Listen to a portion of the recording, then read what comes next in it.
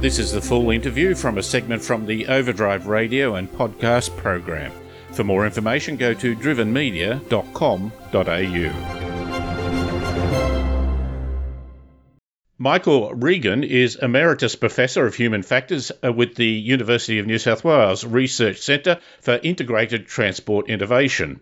Michael's current research interests include driver distraction and inattention, driver interaction with autonomous vehicles and human factors in road and traffic engineering. G'day, Michael. Hi, David. When I did engineering at Uni of New South Wales, they had just redesigned the course and they stipulated that I had to do a number of general study subjects, which I loved. Is the University of New South Wales still strongly trying to link what might be called the hard sciences with the social sciences? Well, yes, very much so. And in fact, I designed and ran a couple of years ago a course that's totally unique in Australia for civil and transport engineers called Human Factors in Civil and Transport Engineering. And the course is a whole semester course, basically designed to get engineers thinking about user-centered design and understanding what human capabilities and limitations are and how to design the transport system to accommodate those and exploit those limitations and capabilities. We did some work with a behavioural scientist on road safety education, which is often, I'll tell you what you do and assume you should do it. We've got to engage with people with where they're at much more. Is that part of the human factor design? One thing to say that you'll train people to use the system and you'll license them to use the system, but once they get out there in the system, it's important that the system is designed from a human perspective. One of the things that we hear a lot about is that human error contributes to more than 90% of road crashes, and that figure is fairly stable actually across a wide range of industries in which crashes and accidents and incidents occur. But often the human error in transport is created by poor human design of the system itself rather than due to the limits of capability of the humans that are using the system. And so, when we think about human error in transport, and if we want to reduce it further, given that the rate at which we're able to reduce crashes, it's sort of reached a plateau at the moment. One fruitful area is by improving the design from a user-centered perspective of both vehicles and roads and traffic management infrastructure. You co-wrote a paper nearly 20 years ago, Driver Distraction, a review of the literature, where you said that nearly a quarter of the vehicle crashes in the US are estimated to result from drivers being inattentive or distracted. You predicted that this would escalate. How accurate would that figure be now? The figure now, in terms of fatalities, is around about 10% in most of the studies I've read. In a recent one here in Australia, it was an analysis of data that was collected in what they call an in-depth crash study, where investigators actually went out to the scene and collected a whole lot of data about the crash. That found that here in Australia, around 15% of fatalities are due to distraction. And in a recent study in the US, they found that the figure was up around 70%. That was what they called a naturalistic driving study, where they could put cameras in about 3,000 vehicles as well as other sensors to detect when a car had a crash or any other kind of vehicle. And they could actually see what was happening and they could see what had actually distracted people in that study. And so, often distraction-related crashes go unreported to the police, but when you do these kinds of studies, you really see what's happening in the vehicle. And so 70%, that's a big number. And if you dissect what was happening, even simple things like people finding a radio station was increasing the risk of a crash by 2 times. Mucking around with in-vehicle climate controls was increasing the risk of having a crash by nearly 2.5 times. And really simple things like, not so simple, but, driving a handheld cell phone to get a number of people are holding it, 12 times the increase in risk. Even looking outside the vehicle for an extended amount of time increased crash risk by 7 times. So not just things happening inside the vehicle that are increasing the risk of distraction, but things that attract your attention outside. So I'd say, getting back to your question, I think the situation is probably worse than I had predicted or what the data were telling us 20 years ago. Those camera analysis also shows that it's not a quick one-off situation. It's also something that you can build up. We think of a crash as an instantaneous misjudgment, yet it's to do with perhaps a longer time sort of analysis and understanding of what's happening within the vehicle? Yes, exactly. I mean, for every crash, there are multiple contributing factors, and there are things that are occurring over time that sort of escalate in time that, together create a crash. And there are a lot of things that we could be doing through, again, as I said, good user-centered design to minimise, in the case of distraction, for example, distraction-related crashes. And we know in the vehicle from a distraction perspective, and generally from a design perspective, there are lots of design issues that we know are contributing to crashes. We've got, for example, the absence of physical controls now in a lot of the new vehicles that force you to have to control things through what we call soft controls using touch screens, through multiple menus. And so by the time you work out how to choose your radio station, you've probably looked at that touch screen 5 times, interacted with it for several seconds. And that's just one very simple example of fundamental design issues that are out there causing crashes because people are being distracted. And one of the things I've been saying quite often recently in relation to distraction, we have an Australian New Car Assessment program, or ANCAP as we call it, that gives star ratings for rating the safety of cars. And if a car's got 5 stars, people can be assured that it's a safe car. But we don't give any stars for good user-centered design of vehicles, or the design of vehicles in particular that reduce distraction, for example. And if we did that, manufacturers would be more likely, through competition with each other, to develop a better designed human-machine interface to improve the usability of the cockpit in the vehicle and to reduce distraction. I road test cars. I do a couple of weeks, and the digital technology has given us a more approach, almost of more is beautiful, but it's not just quantity.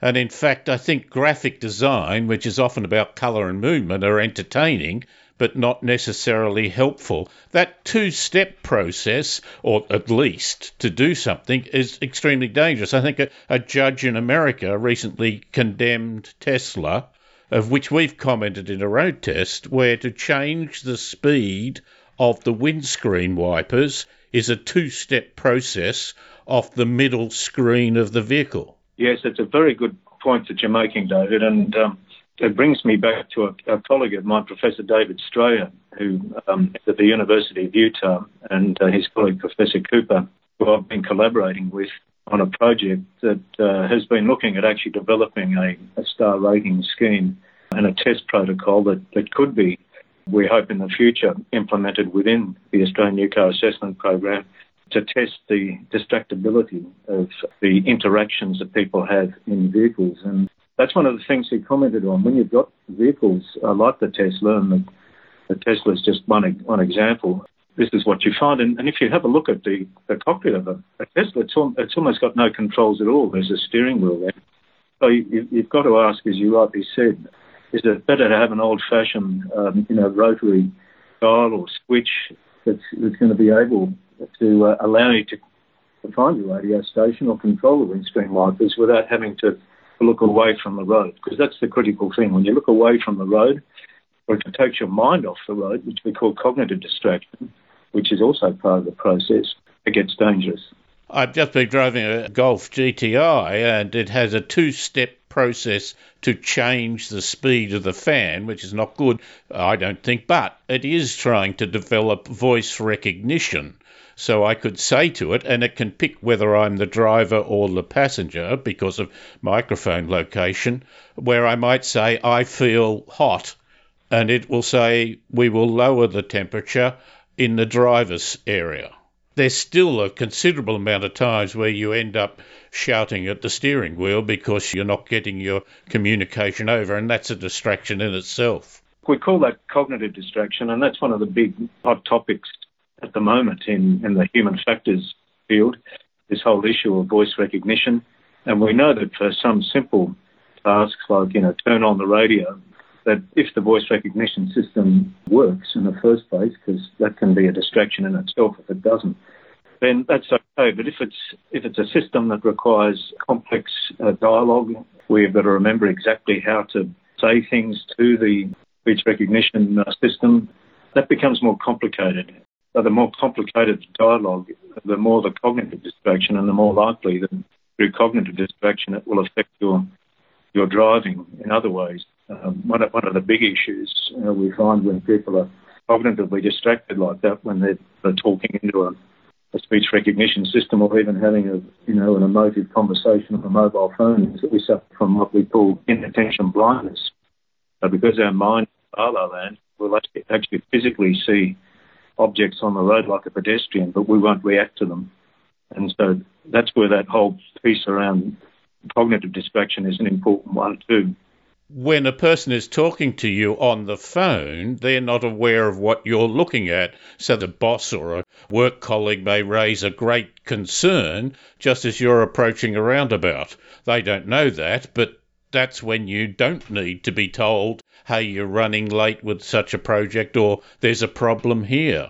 Exactly. And you've hit the nail on the head, and that's why we do find that when people are travelling with passengers who are acting as co-pilots, essentially, provided they're not complete backseat drivers, because that can be a distraction in itself, that they will actually improve the safety of the vehicle overall because they're supporting the driver. They know actually when they're going through an intersection that they should shut up or they should tone down their conversation so that they're allowing the driver to have the mental capacity to deal with the situation. And so what you find is that young drivers or young passengers tend not to have that skill, and so young passengers tend to actually be a bit of a distraction for young drivers. If you've got a more experienced driver driving with a young driver or an older driver, they provide that advice and they sort of self-regulate their own talking behaviour in this instance to support the driver.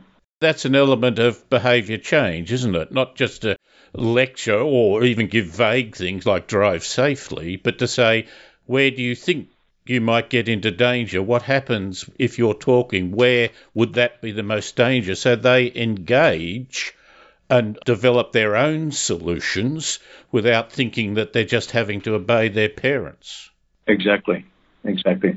We've presented a couple of papers on that, trying to get a different approach. The only thing that I would say that I think might mean it's hitting a good point is that on both occasions, people came up to me after and said, I'm going to change the way I generally deal with my children. Let's go to also then something that we all get every day and we think might be fairly straightforward, and that is the question of signposting and line marking on the road. A lot of work's been done in that area. Has there been enough human-centred design in that? I think traffic engineers over the years, through experience and through expert committees and other means, and of course based on some good research, much of it that was done some decades ago, have actually designed the road and transport system in a human factor sense pretty well on the whole. We do have guidelines and standards, national ones and international ones, that transport engineers are generally using out there to try and get it right. But I'm sensing, not just sensing, I'm experiencing, like a lot of other people, a lot of problems that are still going on out there.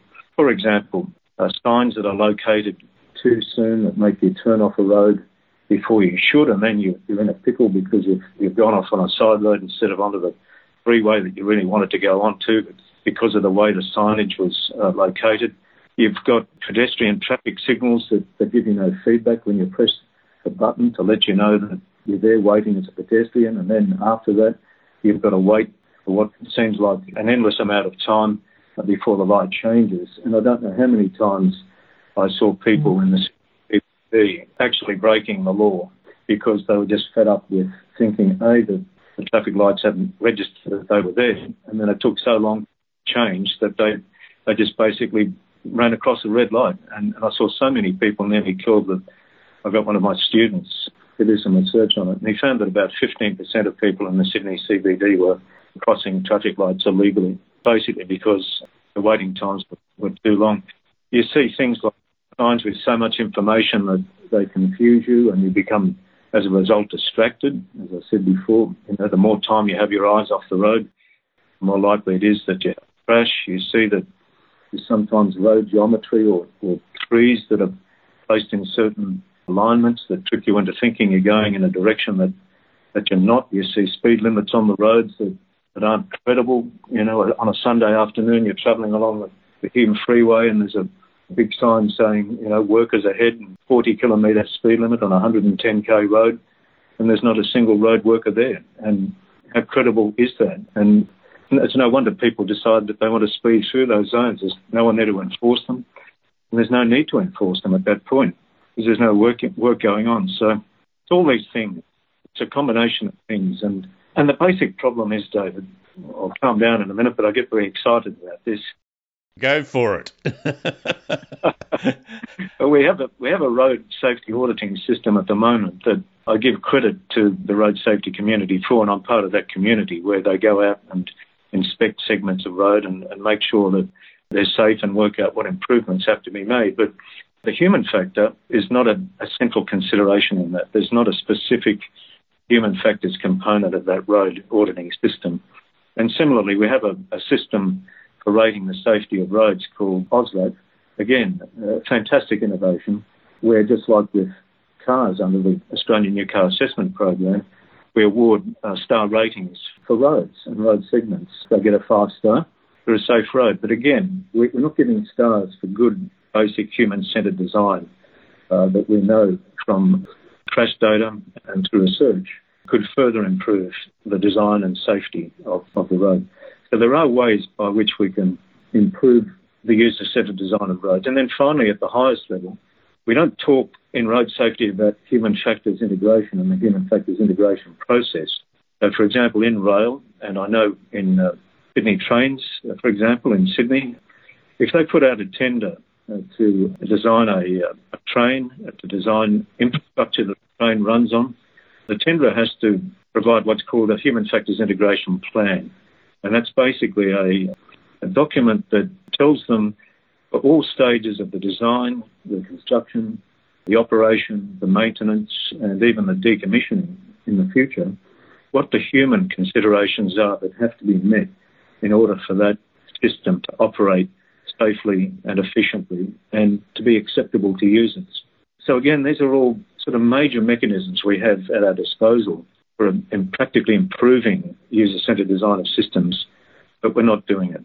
You mentioned that we have good standards, and you've just emphasised there the need for ongoing process, and you use the word maintenance. A classic of signs is when they're obscured by tree branches or such. You need an ongoing maintenance role. There's been great concern. The Grattan Institute, for example, have come out and said what many of us have been concerned about, the declining in-house expertise and also independence to be able to keep maintaining the processes rather than just ticking a few boxes purely on standards. That's exactly right. And that's, again, why I referred back to the course that I started a couple of years ago. I'm an Emeritus professor, but technically retired. And of course, I'm still doing quite a bit of research and helping with teaching at the university. But at the moment, that course isn't running, and I'm just hoping that, again, it'll start again next year, because it is, as I said, the only course in Australia that's teaching the next generation of young traffic engineers and road designers what user-centred design is all about and where they need to go to get advice and what they need to do to improve the usability and safety of the transport system. You mentioned pedestrians. I've just had a colleague been researching a little bit of its history. When the system showed that your pressing the button had been recorded, that reduced the number of damages to buttons, because people in the past were either pressing them constantly or even kicking them, even when it was on the other side of the road. If someone had pressed the button and it showed on your side that a call had been recorded, it gets down to what might be called human factors. Well, it is called human factors, but it also has a cost benefit to it as well. Yes, actually, you're quite right from a maintenance point of view. Pressing those pedestrian buttons is one of the most redundant human behaviours in the world. Apart, repressing the button on lifts, if lifts don't give you feedback, well, it's registered that you're there. You talked about consistency. You've said in your work that we know red means stop and green means go, yet with pedestrians we don't have an amber signal, we have a flashing red, and that in itself has caused many people to feel that they're crossing against the law when it's flashing, when in fact that's an amber period. Consistency, is that the sort of thing that helps make signs and markings more acceptable and understandable? Yes, and you've hit on a very important topic there, that whole issue of consistency and design across the system. And we need to be consistent in the way we design the system for pedestrians, for drivers and others. And that consistency thing you can also see in vehicles themselves. I mean, how often have you hopped in a hire vehicle, for example, and found that the whole human-machine interface is nothing like the vehicle that you currently drive, and you start driving and all of a sudden it starts raining and the windows fog up and you can't work out how to defrost the windows simply because there's no standardisation of the way in which the interior of these vehicles is designed. Thankfully, out in the road environment, I think there is more consistency in the way the system is designed. But as you say, there are some examples where it's not the case. For pedestrians, you do have things like countdown timers, for example. They can be useful in the sense that they do actually tell you how much time you've got before you cross the road. And I can't remember what the research tells you about, whether or not less people actually cross illegally when you've got those. But you would think that from first principles that it would reduce the likelihood of people crossing illegally. That point about consistency and commonality in vehicle controls, I raised with a very major car company one time, and they were greatly offended that they couldn't be their own unique approach. Yet we are moving towards more sharing of cars. I can hate a car because I can't set the radio easily. I have to watch that in road testing because I have the 1 week unfamiliarity syndrome. But it reflects really your point about people getting into a different car without some degree of commonality. There are cars I've stopped on the side of the road for half an hour to try and work out what to do. Vehicle manufacturers, should be learning from the aviation industry, because in the aviation industry, it's a very different situation. If you look at Boeing cockpits and Airbus cockpits, there's great consistency in the location and the design of displays and controls and dialogues through the human-machine interface. And that's quite critical because, pilots are hopping into these cockpits. They're flying with people, for most of the time, they've never flown before with. Pilots can tell you that in large commercial airlines, they can fly for a whole year and maybe only know one or two people that they're flying with. So in that, design has to be consistent across aircraft because pilots are hopping into different aircraft all the time. And if they had to hop into a different aircraft, which they do each time, and didn't know where everything was, it would be a total nightmare and there'd be planes crashing into the ground regularly. I think it was the Korean airline had a great deal of difficulty and a lot of crashes, and they found it was the communication between the pilot and the co-pilot, and there were cultural differences.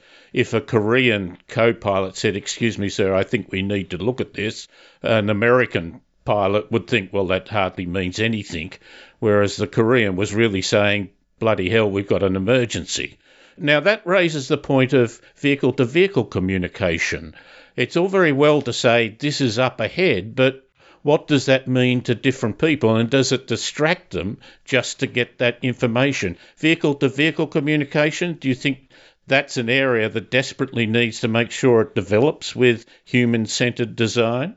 Well, that's a very interesting area you're going into, David, and I actually spent about a third of my career in aviation safety and human factors, and that point you touched on about communication in the cockpit, as you would know, is a whole area that they used to call cockpit resource management and now crew resource management. It may even have another name, but it's all about facilitating a good communication between pilots and co-pilots, so that the co-pilot is genuinely acting as a co-pilot and not, as you said before, sort of sitting back and not wanting to say anything because the pilot is has a greater degree of authority than that.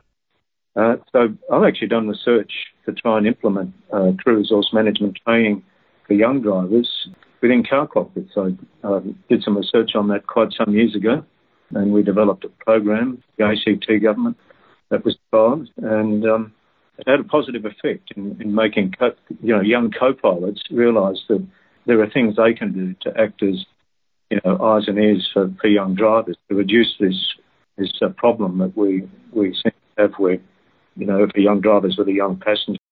But getting back to car-to-car communication, that whole area is very interesting, and I didn't realise that our discussion was going to take us all over the place, and I'm really enjoying it. If they knew me well, they might have warned you against that. I've sort of worked in most of these areas. Yeah, this is lovely. Yeah, car-to-car communications are quite an interesting one. At the moment, and I've thought a bit about this, at the moment, you've got, we're going into the realm of automated vehicles, and that's creating all sorts of issues from a human-centred perspective. One of the issues, the big issues at the moment, is that we've now got vehicles that we call, with so-called level 2 automation, and a Tesla is a very good example, and many other high-end cars at the moment have it, where you've got a system where you can turn on the adaptive cruise control and the lane-keeping assist system at the same time, and the car can just basically drive itself along the freeway, within the lanes of the freeway, totally hands-off. But the vehicle does require you every now and then, in the car I've got, for example, every 15 seconds or so to touch the steering wheel again when you're driving in a sort of semi-automated mode like that.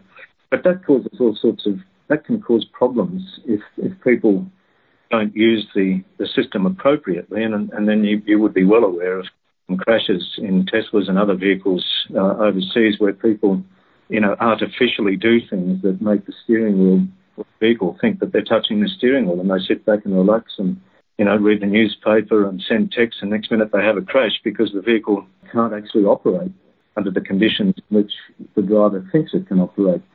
So that's a big issue at the moment, where people are abusing the system, and then you've got to say, well, from a user-centred perspective, is it appropriate to design a system that way that allows people to operate the vehicle in that semi-automated mode? If they use it, and if they're going to abuse it, how can you redesign it to avoid that abuse? So, it's a big issue. It is a critical issue that I think we have been blinded by the concept of the technology, and that you said quite rightly of driving down a motorway. We're a long, long way from driving anywhere, anytime autonomously, I think. Certainly if you go onto a road without good line marking, for example. It can also become a problem. Of course, they say the car may tell you when you've got to take over, but then you've got to, either figuratively or literally, wake up and take control of a vehicle that might be travelling at 100 kilometres an hour. Are we getting a more balanced view of what it will really take to make that work? Because the people I interviewed 3 or 5 years ago were all gung-ho. Is there a reality coming into this? That's a very good question. I think that certainly that issue you raised about what we call level 3 vehicles, or vehicles with level 3 automation, is beyond the level 2, and that's where the vehicle can, for example, drive itself along certain parts of the road environment completely by itself. And as you rightly say, it might take you through the suburbs, but then when it gets back to the freeway and onto a ramp, it'll tell you you've got to take over. And as you rightly say, if the driver's distracted or if they're fatigued or inattentive for some other reason, they might not be ready to take back control quickly. And so the whole issue of design there becomes, how do you design the system in a way that's going to facilitate rapid and good quality takeover performance? And so, getting back to your question, there's a lot of work going on in that area to work out how you can optimally design that takeover experience for the driver to facilitate a timely and safe takeover. But some manufacturers are just openly saying that they don't go ahead with this level 3 automation. They say, well, the research shows that we know if people are distracted and inattentive that the likelihood of being able to take over that vehicle in a timely way and safely is just going to be so difficult, it's going to compromise our consumers and customers. So we'd rather just wait until the vehicle's more capable and skip level 3 and go straight to level 4 automation, which means the car can basically drive itself and you don't have to take over. But where are we sitting time-wise with all of that? Well, it's a very good question. I don't think anyone can tell you that. For certain, there are vehicles that are quite highly automated operating overseas at the moment. You've got the likes of Waymo and some of these other companies that are testing these vehicles, but the vehicles themselves haven't quite reached the point, and this is really the critical question, can they drive more safely than a human under all conditions? And at the moment, they can't, and I think it's going to be a long time until they can. My personal guess would be we could be 10 years away or more from that point, because it's a bit like aircraft. You know, you've got to say, why do we have aircraft that can fly all the way from Australia to, let's say, Los Angeles by themselves, let's say an A380 Airbus? Why do we still have a couple of pilots sitting in there? Well, we have a couple of pilots sitting in there because sometimes things go wrong, and we can't always foresee the situations in which an aircraft might find itself, and the automation isn't perfect. And so, you know, we need that human there as a backup. And I think, you know, the way it's sort of heading, I think, is that eventually when these automated autonomous vehicles are out there, it'll probably be the case that you'll probably need something like air traffic controllers. But they won't be air traffic controllers, they'll be road traffic controllers that are sort of a human backup, because there'll be no driver of these vehicles. People will just be sitting there as occupants, and you know, maybe the occupants will feel safer knowing that there's an air traffic controller or road traffic controller in this case there as a backup if things go wrong. So there's that whole infrastructure around it that we need to think about. It's like an ecosystem with multiple players, and you know, until we get that whole ecosystem right, I don't think we'll have total autonomy, you know, total vehicle autonomy. Well, it's very much a system approach, isn't it? And a word you used very early on of process. It's not as if we can sit behind a desk and pontificate on and come up with the ideal answer. We need to evolve, and it's an ongoing process. Professor Regan, I've taken a huge amount of your time, but I've enjoyed it immensely, and I think there's so many things there that I would really like to think we could continue on and build on. Well, thank you, David, and it's been my pleasure too. I mean, it's really good fun when you speak to someone who actually has a really good knowledge of the area, which you clearly do, and I've really enjoyed it. Thank you. And that is Michael Regan, who is the Emeritus Professor of Human Factors with the University of New South Wales Research Centre for Integrated Transport and Innovation, and he's showing what I think is a wonderful concept and understanding of the complexity of the situation, but how we have to consider not just new technology for its own sake, but how it integrates, how it engages with the people who have to use it. Overdrive is a radio and podcast program featuring road tests, interviews and features on motoring and transport. More information is available at drivenmedia.com.au and podcasts on Spotify or iTunes.